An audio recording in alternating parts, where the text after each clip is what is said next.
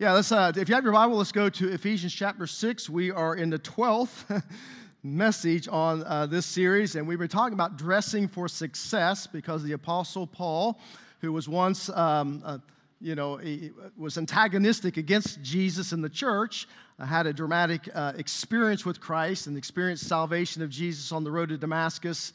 And it just radically changed his life so much that he became an advocate for Christ and spreading the gospel and establishing churches. And so Paul realized that, all the heartache that he had to deal with in the course of following Jesus, that there was a war behind a war, and there's an enemy that was trying to block everything that God does. When God moves forward, Satan counteracts whatever God's trying to do. And so he was chained to a Roman soldier for 2 years while awaiting trial in Rome. He had made an appeal to Caesar because he was a Roman citizen, and he thought he was getting a raw deal, so he went to Rome. You can read about that in Acts chapters 21 through 28. And as he was chained to that Roman soldier, he began to make an analogy between the war that you and I face on a day in and day out basis, on the basis of what the armor that soldier was wearing and how we could make spiritual application to our lives on a daily basis. So here's what he says in Ephesians 6:10. Again, let's just set the context. Finally, be strong in the Lord and in the might of his mighty power. Put on the full armor of God so that you may take your stand against the devil's schemes. For our struggle is not against flesh and blood, but against the rulers, and against the authorities, against the powers of the dark world, and against the spiritual forces of evil in where? Heavenly places, right? So in the invisible, unseen world, there's a war that's going on that's being played out on planet Earth in the visible, physical realm, and you and I are a part of that war between God and Satan. Therefore, put on the full armor of God so that when the day of evil comes, you may be able to stand your ground. And after you have done everything to stand firm then with the belt of truth buckled around your waist, the breastplate of righteousness in place, with your feet fitted with the readiness that comes from the gospel of peace. In addition, those were kind of like pieces of the armor were to wear all the time, more defensive. Here comes the offensive. He says, now I want you to take up, when you need it, take up the shield of faith we talked about last week, which can extinguish all the flaming arrows of the evil one, and take the helmet of salvation and the sword of the Spirit, which is the word of God, and pray in the Spirit on all occasions with all kinds of prayers and requests. With this in mind, be alert and always keep on praying for all the saints. And so we're going to talk today about the helmet of salvation. Helmets are very important in our society, as you well know. If you've ever played sports, you know the importance of helmets. Any football players out there? Yeah, you played in your day and time, right? So it's important you have a helmet on to protect your brain. You don't want to have multiple concussions. It's bad enough when you have a helmet on. Any baseball players?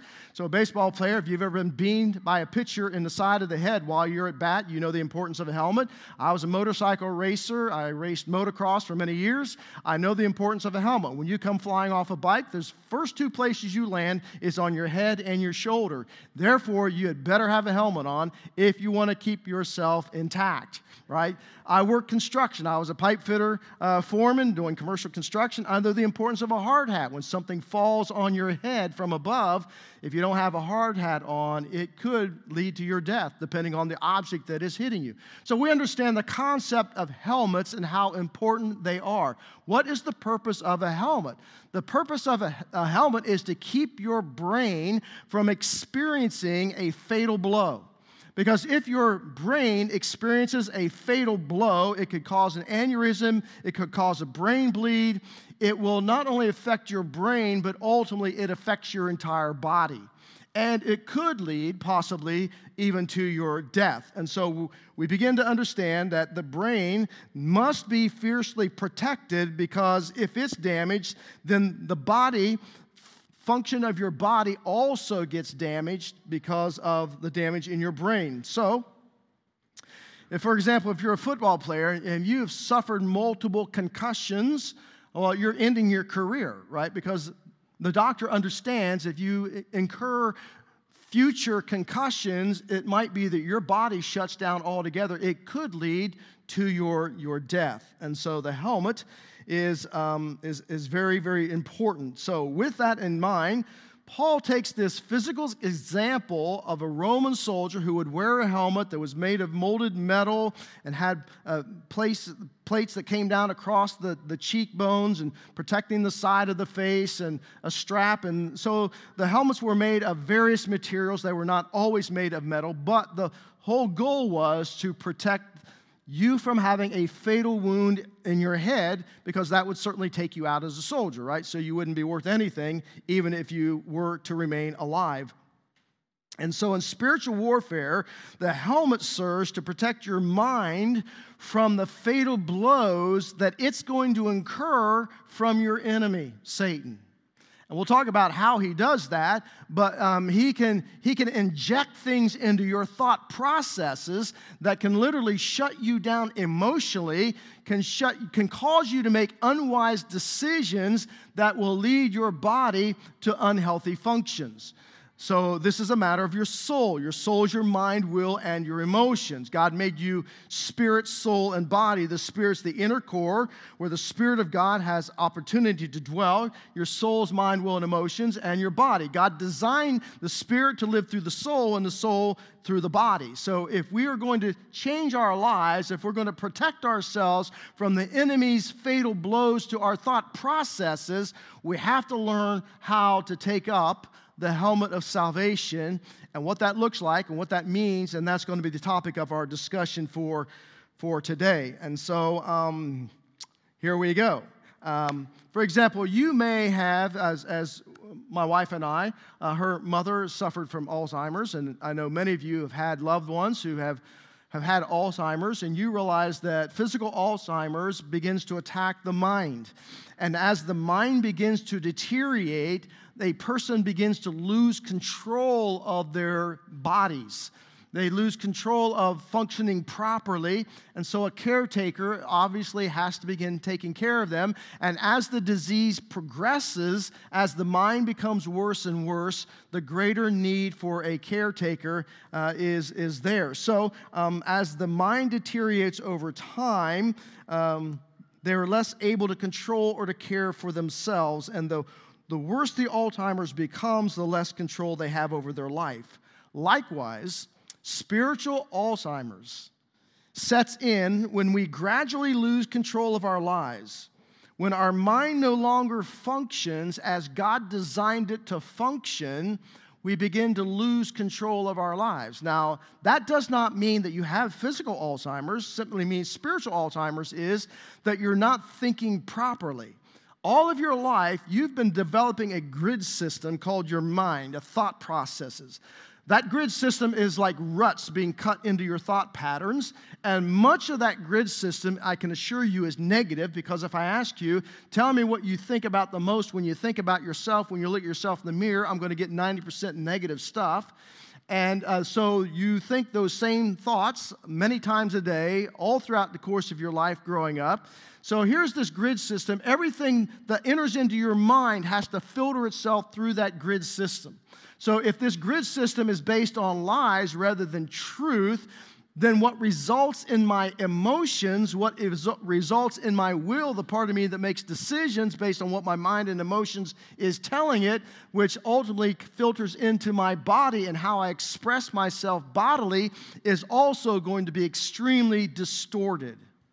So the helmet of salvation is all about helping us to dismantle the lie-based thought processes that the evil one has placed in our minds all of our lives with God's truth, so that we restructure that grid system to be based on the truth of what God says about us, not on what our enemy says about us, which ultimately affects your emotions, your will, the part of you makes decisions, and what you do through your body.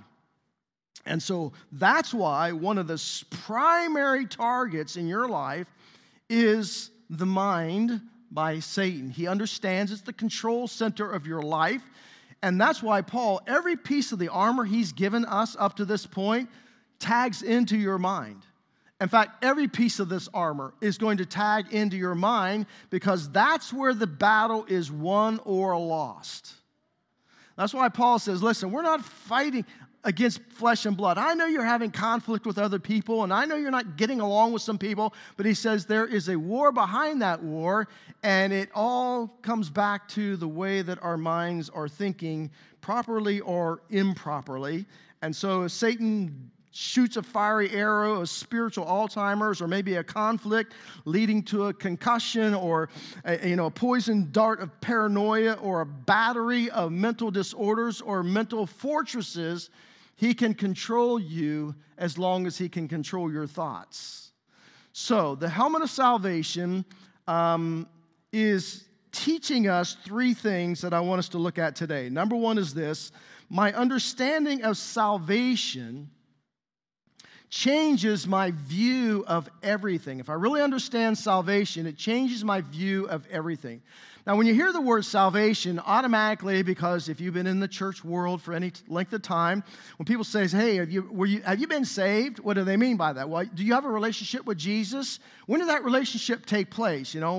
Was it when you were a child? Was it when you maybe are a teenager, maybe as an adult? How did that happen? Who are the people that God used to help you understand your need for Christ? And how did God, stir your heart in that relationship? So we tend to think of salvation as this event that happened in the past, and it did. But you cannot localize salvation only to the past, because when the Bible uses the word salvation, it uses it in three verb tenses: past, present, and future. I have been saved, I am being saved, and I will be saved. So, and all three of those tenses speak of three different words that remind you of what happened to you when you got saved, that not only affected you in that moment of time you made that step of faith across the line to receive Christ into your life, but now how God is working in your life all throughout the course of your life, and what He has prepared for you on the other side of this life. All right? So, let's kind of flesh that out for a moment. So when Paul was writing this book of Ephesians in chapter 1 and verse 3, he said this: that every one of you who is a follower of Christ, you have already been blessed with every spiritual blessing in Christ that you're ever going to get. Right? The moment you got saved, I can tell you 21 things that happened to you instantaneously. Now, I'm not going to give you all 21, so just chill, okay? But I want to point out a couple of them, and the first one is this. One of the blessings that you received when you received Christ as your Savior and Lord of your life, and you surrendered your heart and your life over to Him, is what the Bible calls the word justification. And so justification is an instantaneous change that happened inside of you. And this is not on your outline. You can jot this out on the side. Justification means that God removed the penalty of sin from your life. Remember what the penalty of sin is? Book of Romans tells us, for the wages of sin is death. It's not just physical death, it's spiritual death, eternal death. If I remain in that condition, having never received Christ, when I cross the line from this world into the next. And so God says that we were all sinners, and therefore we have incurred this spiritual death that God wants to alleviate us from. And so that's why Jesus came into the world. That's why He died on the cross. He lived a life you couldn't live, died a death you could not die, to pay a payment you could not pay for your sin debt against God, so that through Him, by God's grace and His love for you, you receive that gift freely from Christ, and that moment in the past, the moment you made that decision, God justified you, which simply means just as if you have never sinned. That's the way God sees you. And we've already talked about this, that moment in time, the Bible says that God took your sin debt, He had placed it upon Jesus on the cross. He took the righteousness of Christ. He clothed you in that righteousness. So as you stand before God, He never again sees your sin. He only sees Christ. You have been set apart. You have been sanctified by the righteousness of Jesus. What that means is that you cannot lose your salvation. You cannot lose what God has given you. And so I'm righteous positionally. Who's going to change that? Nobody. See, here's what happens to a lot of people. They get saved and then they live in fear. Well, I'm not really sure I'm saved. I've been doubting this all of my life. And man, I've been, I've gotten resaved 1,000 times, I think. I have a friend who's a pastor, and I met with him Monday or Thursday, and he says he went into a woman's home that had been visiting in their church, and he looked on her wall. She had like 10 baptism certificates. Like, well, what happened here? So he took the time to, this is what it means to be saved. This is what it means to have an authentic relationship with Jesus so that you don't live in fear because, listen, fear does not promote intimacy in relationship. Fear promotes, it inhibits relationship, right? Let's say, for example, when my wife and I got married, and my wife says to me, hey, I just want you to know, now that we're married, if you don't pick up your socks, if you gain an extra 15 pounds, if you say one cross word to me, I'm out of here. I just want you to know right up front, if you do those things, I'm out of here. So what am I going to do? I'm going to live in constant fear of the relationship, thinking, oh my gosh, did I pick up my socks? Did I pick up my underwear? Did I take out the trash? Did I say something wrong? Did I gain any weight? And so I would live in constant fear that my spouse is going to vacate me because I have done something or not done something. There would be very little intimacy in the relationship. There would be a whole lot of carefully guarding my words and concealing my thoughts and concealing my actions for fear that she might leave me. So the present tense of this word also speaks of something else that happened to you, and that is the word sanctification. Sanctification simply means God is in the process now of conforming you to the image of His Son, Jesus Christ. Romans chapter 8 says, this is God's will, that you be conformed to the image of Christ. It is a lifelong process. It's what God does in the present time that you have here on planet Earth. And so what God has done is He's removing the power of sin over your life. Remember, justification removes the penalty of sin. Sanctification removes the power of sin over your life. And so I am being saved. God is removing that power. We're going to dive down on that because this is what Paul is referring to when he says to put on the helmet of salvation.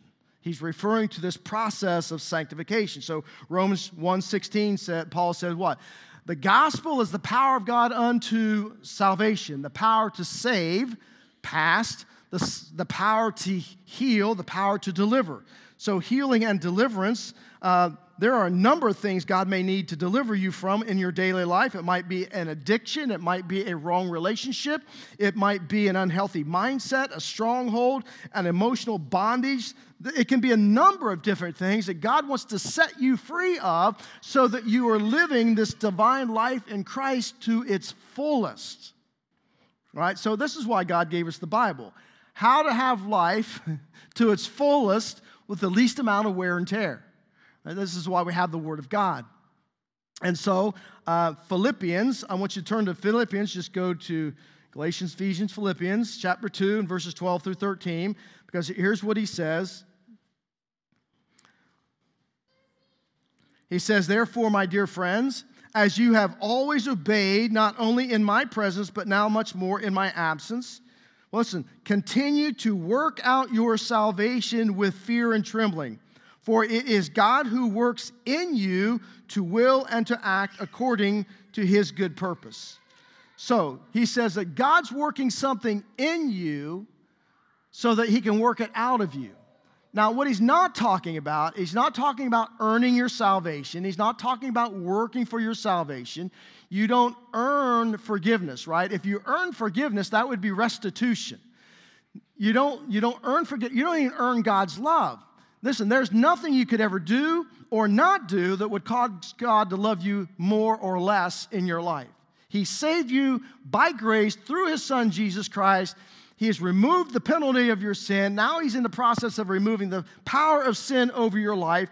And so what God wants to do is to work in you.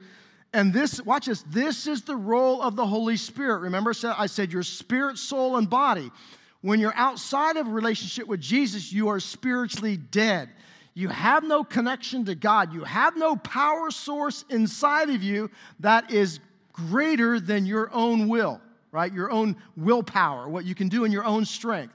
But the moment you intersect with Jesus, the Spirit of God comes inside of you. He is your newfound power source that is so much more powerful than you because it's God Himself who's living inside of you. The Bible says you've become the temple of the living God, and He can enable you to overcome the power of sin in your life. And so the role of the Spirit as He takes up residence in you is that, watch this, He wants to help you develop the mind of Christ so you're thinking truth, you're replacing that lie-based grid system with God's truth, the mind of Christ that leads to the character of Christ, which is the fruit of the Spirit, love, joy, peace, patience, kindness, goodness, gentleness, so that you might live the life of Christ. So as God is enabling you through the process of your life and your walk with Him to become conformed to the image of Christ, now I begin to speak differently. I begin to think differently. I begin to behave differently. I love my wife differently, hopefully better than I ever have, that I would love her as Christ loved the church. And so there would be a profound impact upon your life, the way you do business and the way you work this out in your life, because Jesus has made you a new person from the inside out. So here's the last tense of salvation is the word glorification. That is future tense, where God will eventually remove us from the presence of sin. When you die, you are removed out of this world. Jesus says, I've gone and prepared a place for you so that where I am, that you may be also. So the moment you draw your last breath, Paul says, to be absent from the body is to be present with the Lord. So God is taking you to a place that has not one single ounce of presence of sin in God's presence, right? It's called heaven. Don't try to make earth heaven. Earth will never be heaven. Don't try to make heaven like earth, because heaven will never be like earth. That is sin-torn and sin-soaken. God says He will wipe away every tear. There will be no more sin, no more sorrow, no more suffering, no more death, none of that for all of eternity. That is what awaits you. And so this is the helmet of salvation. So let me go back to the football illustration. As you think about understanding of salvation that changes your view of everything. Listen, if I live my life in this world knowing that there is something that awaits me beyond this world, I will live my life a whole lot differently than if I live my life in this world apart from Jesus like I was. And I thought that at the end of this life, you just died and you were annihilated. You never knew you existed. And so my philosophy in life was get everything you can out of it, because when this life is over, it is over. Obviously, those two worldviews are going to create two different mindsets that will result in two different lifestyles because of truth versus not true. All right, so this is what Jesus wants to do. He wants to fill our minds with truth. So in football, the quarterback is the leader on the field, and he's going to be the guy who calls the plays, right? Bring them huddled up. Here's the play. And so the players get back out on the field. They're going to run their routes. They're going to run their plays. And so now the quarterback is constantly being attacked by the opposition. Right? Their main goal, the defense, they want that front line, the linebackers, they want the quarterback to eat dirt every single play if they can do that. They want to knock him on his backside. They want to block his pass. They want to do anything they can to keep him from a successful play. So, move him out of the pocket, intercept the ball, whatever it might be. I'm getting you all ramped up for Ohio State that plays next Saturday, all right? So here we go. Now, high above the quarterback, in one of the boxes up there, above the field, who's looking down on the field, is what is called the offensive coordinator. Now, the role and the responsibility of the offensive coordinator is to have already looked at the game film of their opponents.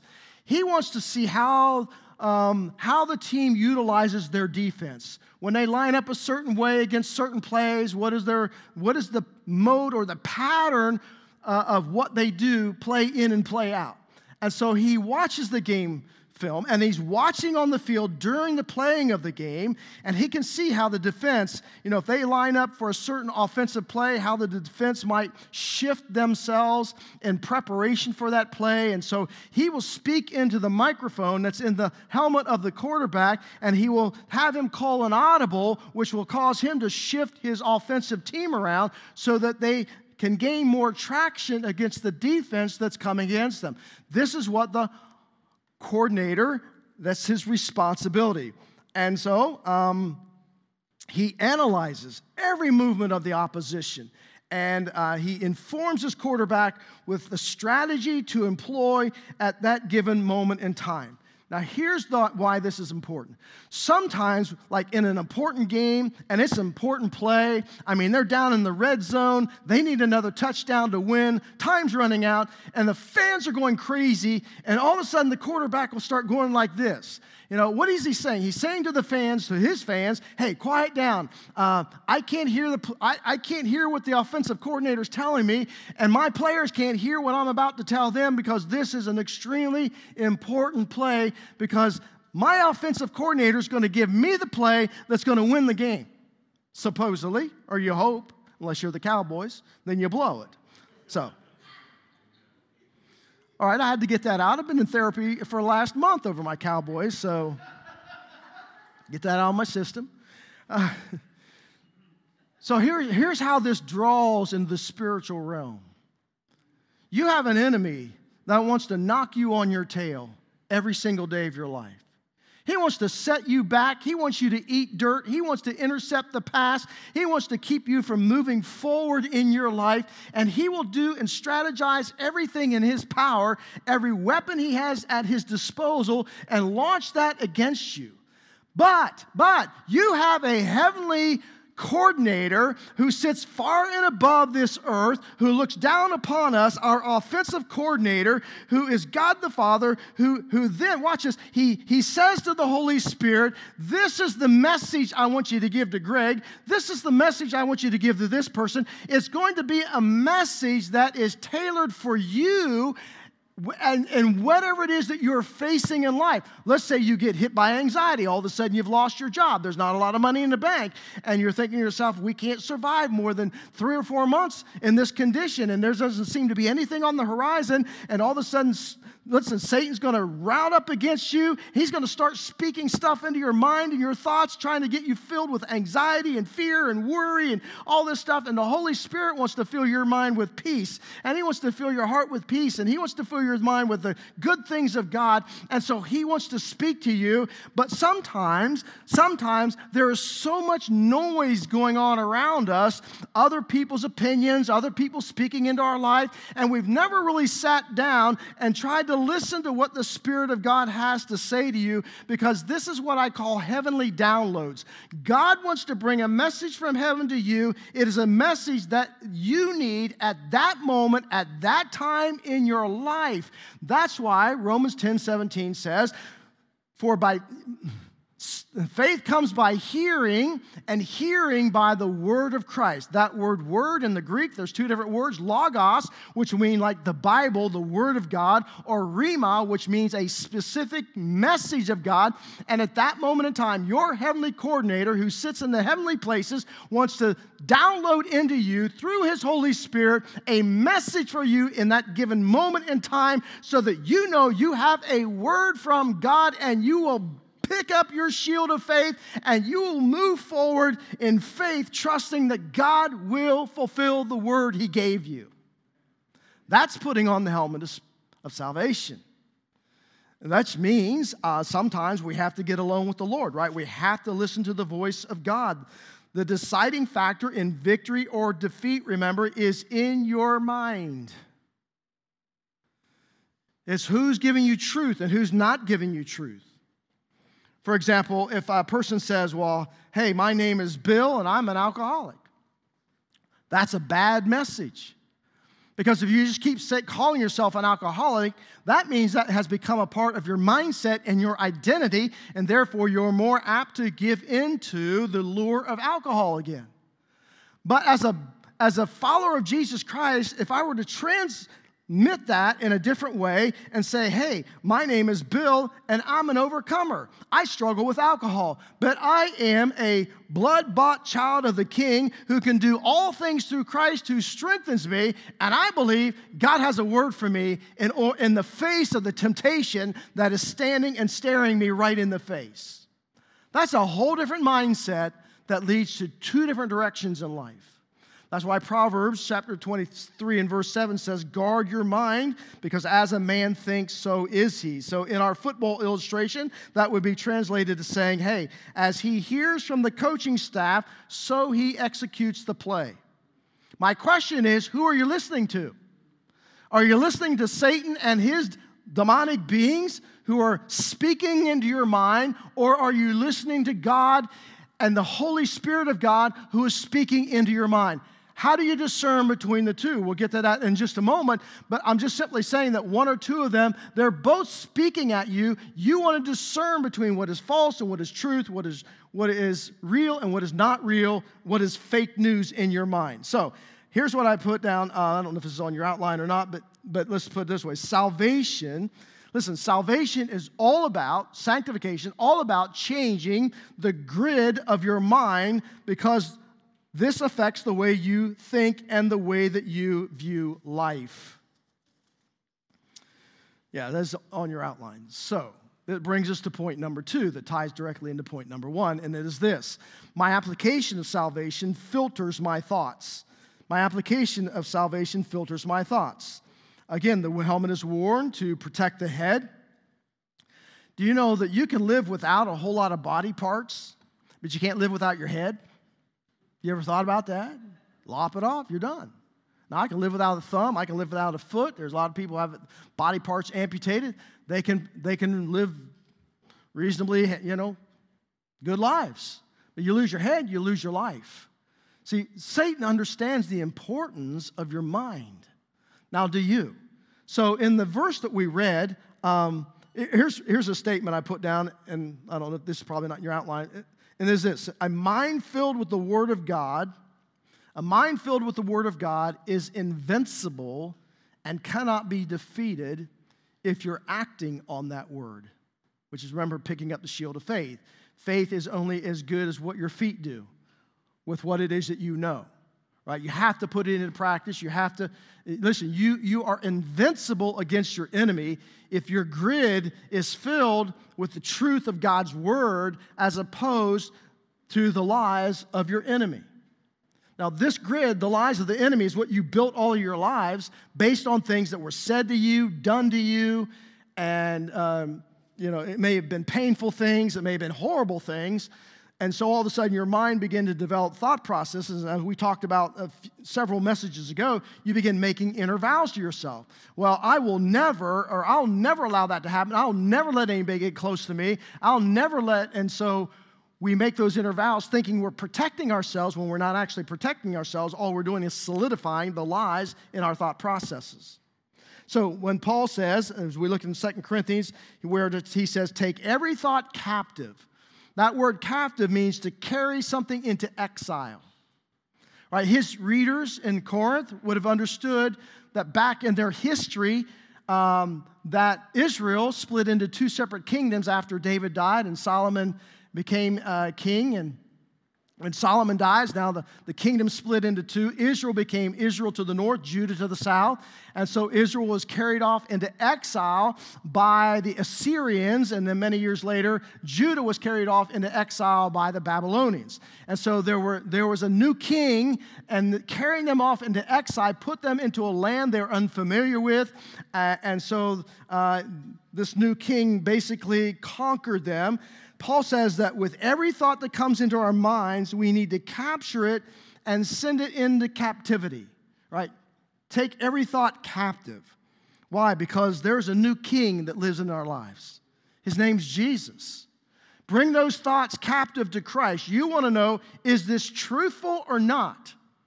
Is this how you see me? Is this what you say about me? Is this what you think about me? Or is this a lie of the enemy?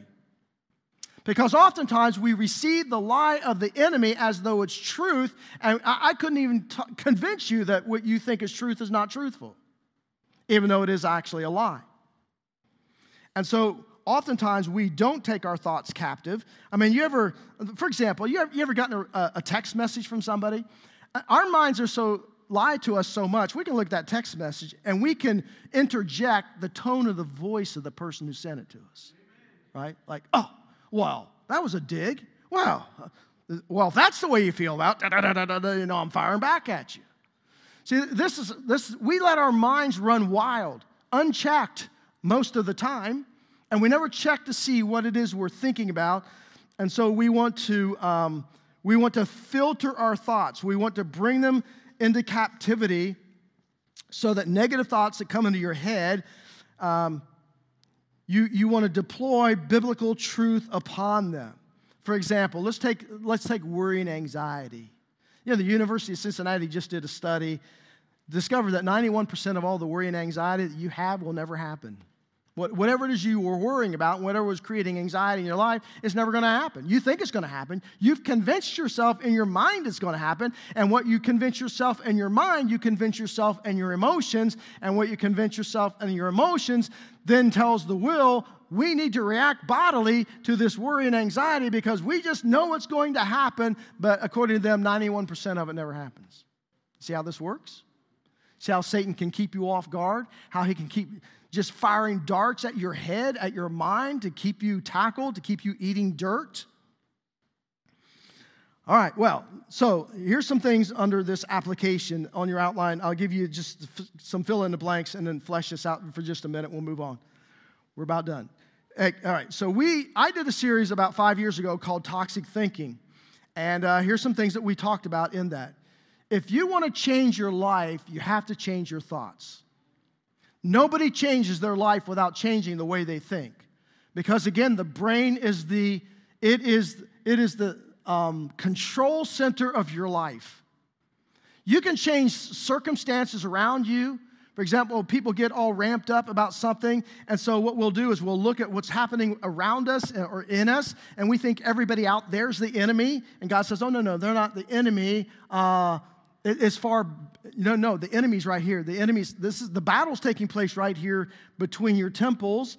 This is the battlefield. This is where you win or lose the battle. And so this is what we have to work on. We have to work on the control center. Change your thoughts. You can change your life. And the reason why this is so important is because your life always moves in the direction of your most dominant thinking.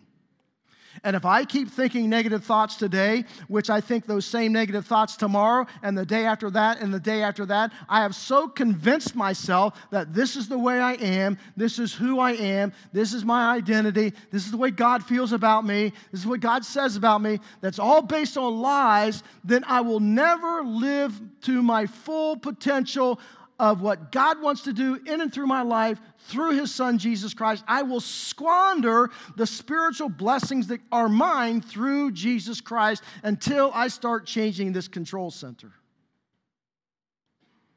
And so my third thing is when you identify the source of your thoughts, you can then change the course of your thoughts, which will ultimately result in the change in the course of your life. So how I identify the source? Where are these thoughts coming from? Obviously, some things, people have hurt you in childhood, said things about you, and everyone struggles with this. But maybe it's not where it comes from, but from whom it comes. See, I believe that, as Jesus believed, that you have an enemy who wants to convince you that you're thinking these thoughts, and he's going to hide behind the scenes. That's why Jesus said the thief comes only to steal, kill, and destroy. So if he's going to steal, kill, and destroy, he's going to remain behind the scenes so you don't think that he's involved. You just think you're involved. Right? So he just fills your mind with all this stuff. And so whether or not we experience the life of God as He has it for us, it will be determined how well we control our thoughts. So who is the source behind my thinking?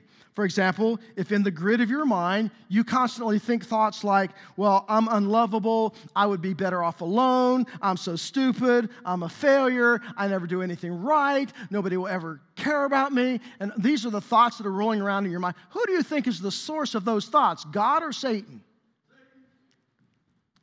Good answer. right? Who wants to continue feeding your mind with those kinds of thoughts, God or Satan? So this is really not rocket science about how you determine who is speaking. So the Word of God, in Philippians 4, 8, and 9, gives us a grid through which we are to filter our thoughts. But here's what I want you to understand is that all the thoughts that Satan plants in your mind are always fear-based. Because if they're fear-based, then it locks into my emotions. And when you lock into a person emotionally, you have them, right? Because even in our lives, if we know something is true, but we don't feel like it's true, or we don't feel like we want to do it, we won't do it.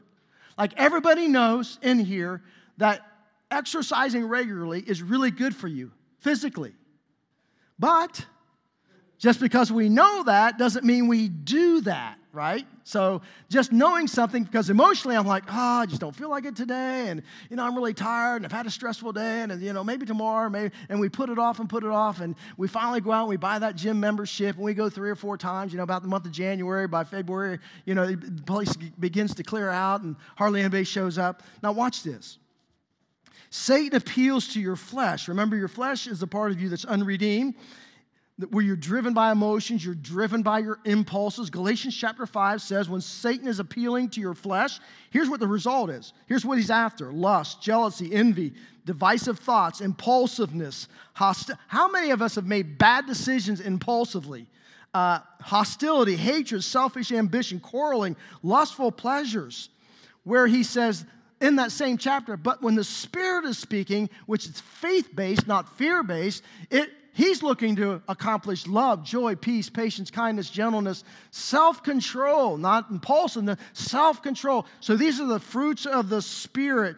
And so when my thinking processes promotes fleshly desires as opposed to the desires of the Spirit, it's pretty darn clear as to who's speaking and who's not.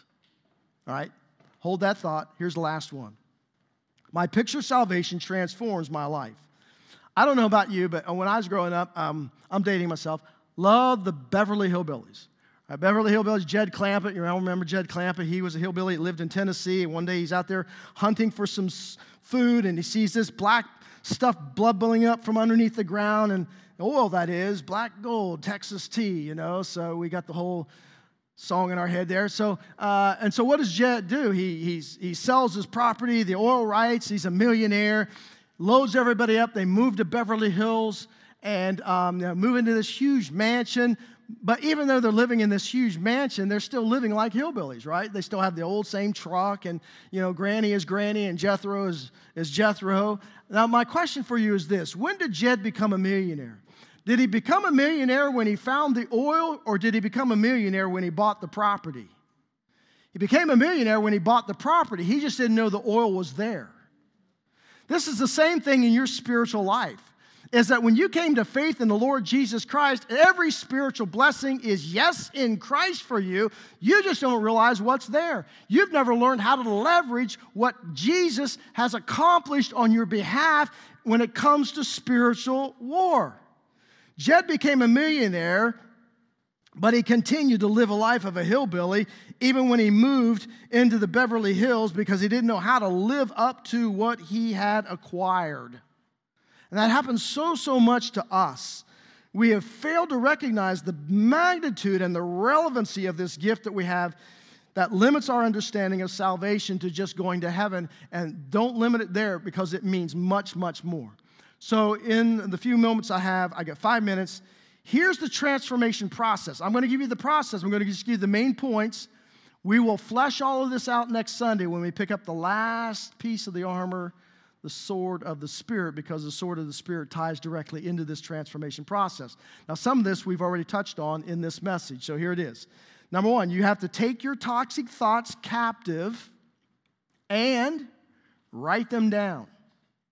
What are the toxic thoughts that keep rolling around in your mind? Write them down. Get them on paper so that you can look at them, you can see them for what they are. Because your toxic thoughts become your default thoughts that gravitate into your mind many times a day. I can't, it will never happen, I'm not. And so what happens is this has become pre-programmed into your subconscious mind, so it is an automatic response. The minute you find yourself, let's say, for example, somebody did something very hurtful to you when you was a child. You've carried this around all of your life. You've built all these mental processes around that. And the minute you get in a similar situation, all of that stuff comes flooding back into your mind, flooding back into your emotions. And then all of a sudden, your will is going to make a decision instantly on the basis of what you are feeling and experiencing at that moment. All right? God wants to change that. He wants you free from that. He wants to deliver you from that. And so God comes along and says, no, you don't have to live according to this pattern of thinking. You can change your thoughts and thus change your life. It hinges on your willingness to renew your mind. What did Apostle Paul say in Romans 12:2? If you want to be transformed, you do so by what? The renewing of your mind. Why? Because the mind is the control center of your entire life. This is where God does His great work in you. Number 2 is you identify the source of those toxic thoughts, right? So we already talked about this. Let's say, for example, ladies, you're about to be a mother and for the first time, and you're just having a sweet time with God, and all of a sudden God just says something, you know what? You are going to be an absolute wonderful mother. I have shepherded you and your spirit, and I just see in you the ability to shepherd the hearts and the lives of your kids. You are going to be an absolute wonderful mother. Now, you think Satan's going to sit back and just let that happen? Oh, no. No, he's going to interject something like this. No, you're going to be a failure, and the reason I know you're going to be a failure is because you're already a failure. I mean, you look at the things you've done. Look at the things you've done in the past. Look at the shameful things that you carried around with you. He's going to, what is he do? He uses words of condemnation, and he always uses the word you to think that, you're thinking it, but he's the one who's interjecting it.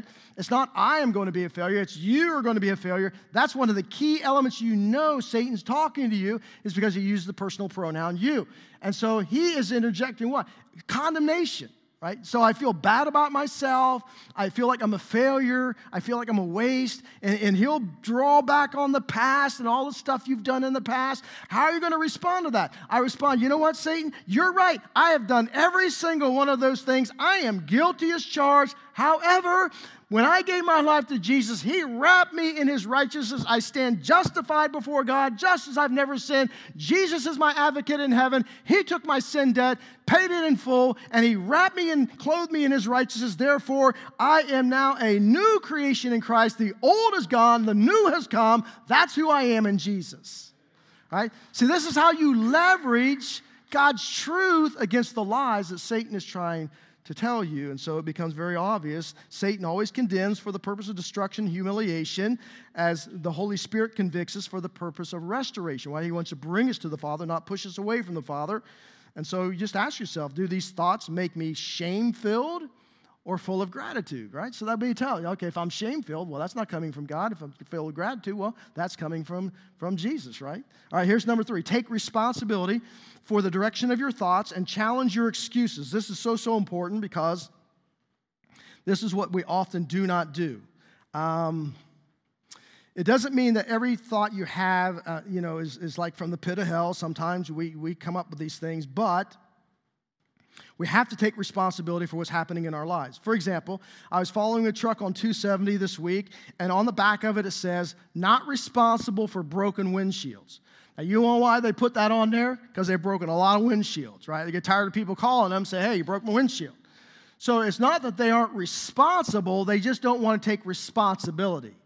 Well, this often happens in our lives.